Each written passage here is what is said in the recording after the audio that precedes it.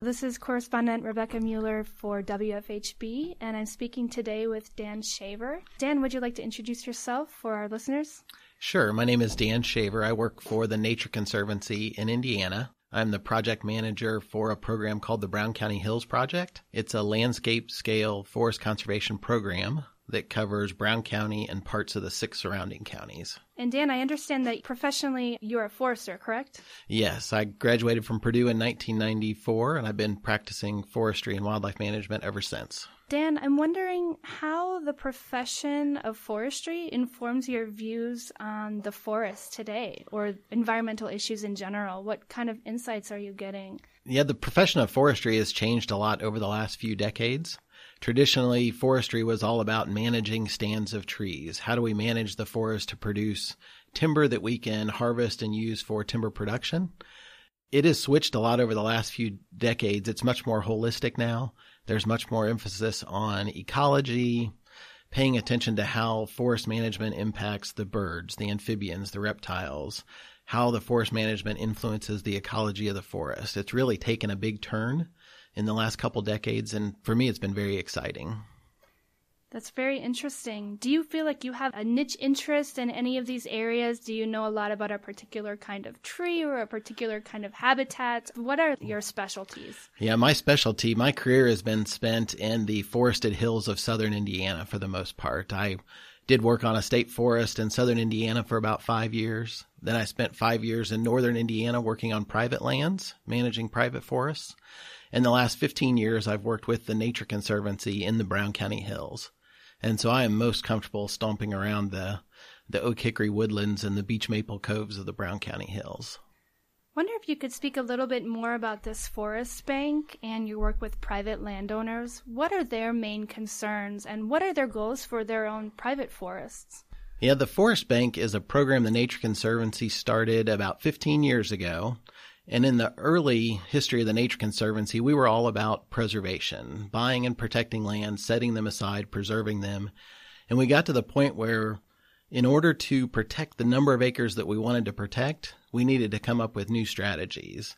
And so the Nature Conservancy started embracing sustainable forest management, sustainable agriculture, sustainable fisheries, trying to find more ways to work with private landowners and indigenous people to do more conservation and find an economic incentive to get those private landowners to participate. So the Forest Bank was created to do just that, get more acres protected, manage the timber sustainably, provide an economic incentive for landowners to keep their property forested, and provide that income back to the landowner.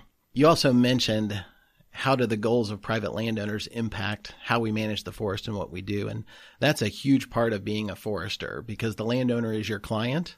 So you meet with them, you find out what their goals and objectives are, and then you try to look at the forest itself and try to see how can I make that landowner's goals fit with the ecology of the forest. And sometimes you have to do a fair amount of work trying to convince the landowner of a different path to get to their goals, but to make sure that you're not compromising the integrity or the ecology of the forest. Do you do anything with forest replacement or regeneration? Do people ever have a fallow field and want to turn it back into forest? And can you work with that as a forester? We do. It's pretty amazing in Indiana when you look at the history of our forests and how many acres were at one time forested. About 85% of the state was forest land.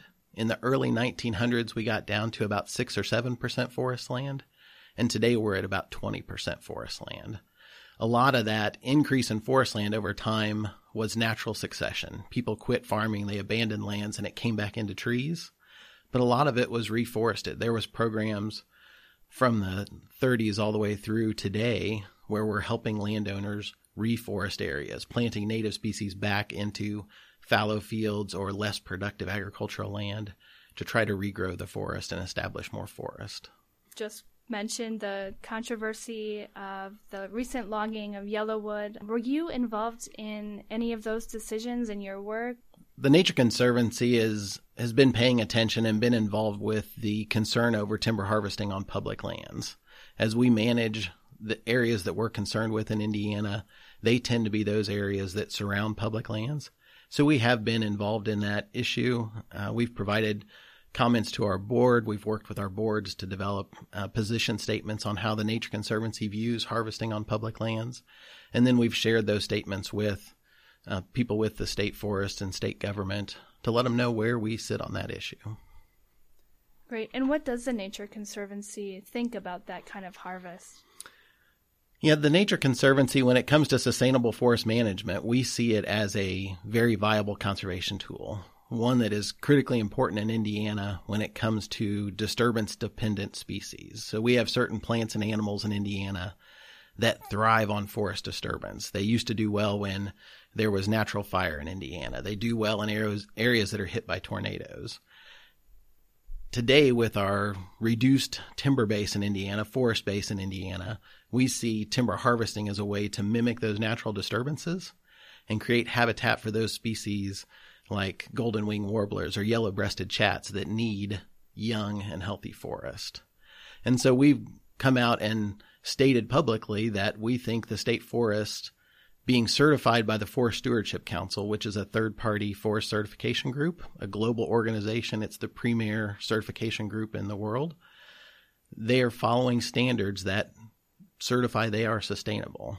And in doing so, the state is doing forest management in a way that benefits certain wildlife species. It benefits the forest in Indiana. And overall, they're doing a great job. So if there's members of the public that are concerned about forests and forest protection, what advice would you give them? Would you tell them to connect with a particular program, or how would they educate themselves? How might they dig more into the science behind forestry here in Indiana? Yeah, there's a number of good resources out there that landowners can look up or work with to find out more about forest management. One of the best publications in Indiana, and I'm a little bit biased in this because I worked to develop this publication, but it's called the Woodland Steward Newsletter. It's a free newsletter that's available to any landowner in Indiana. We currently mail it out to about 32,000 landowners 3 times a year.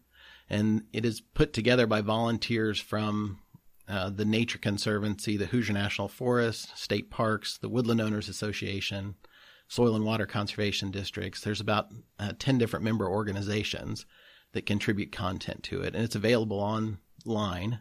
People can download it and find that newsletter. And it's a great tool. It covers everything from birds and small mammals to timber harvesting to the economics of forestry. It's a very well done and popular newsletter. Great. Well, thank you so much. Again, I'm speaking today with Dan Shaver from the Nature Conservancy. And thank you so much, Dan, for coming in to share insights about your profession and about our forest resources here in Indiana. Appreciate it. You're welcome. For WFHB, I'm Rebecca Mueller.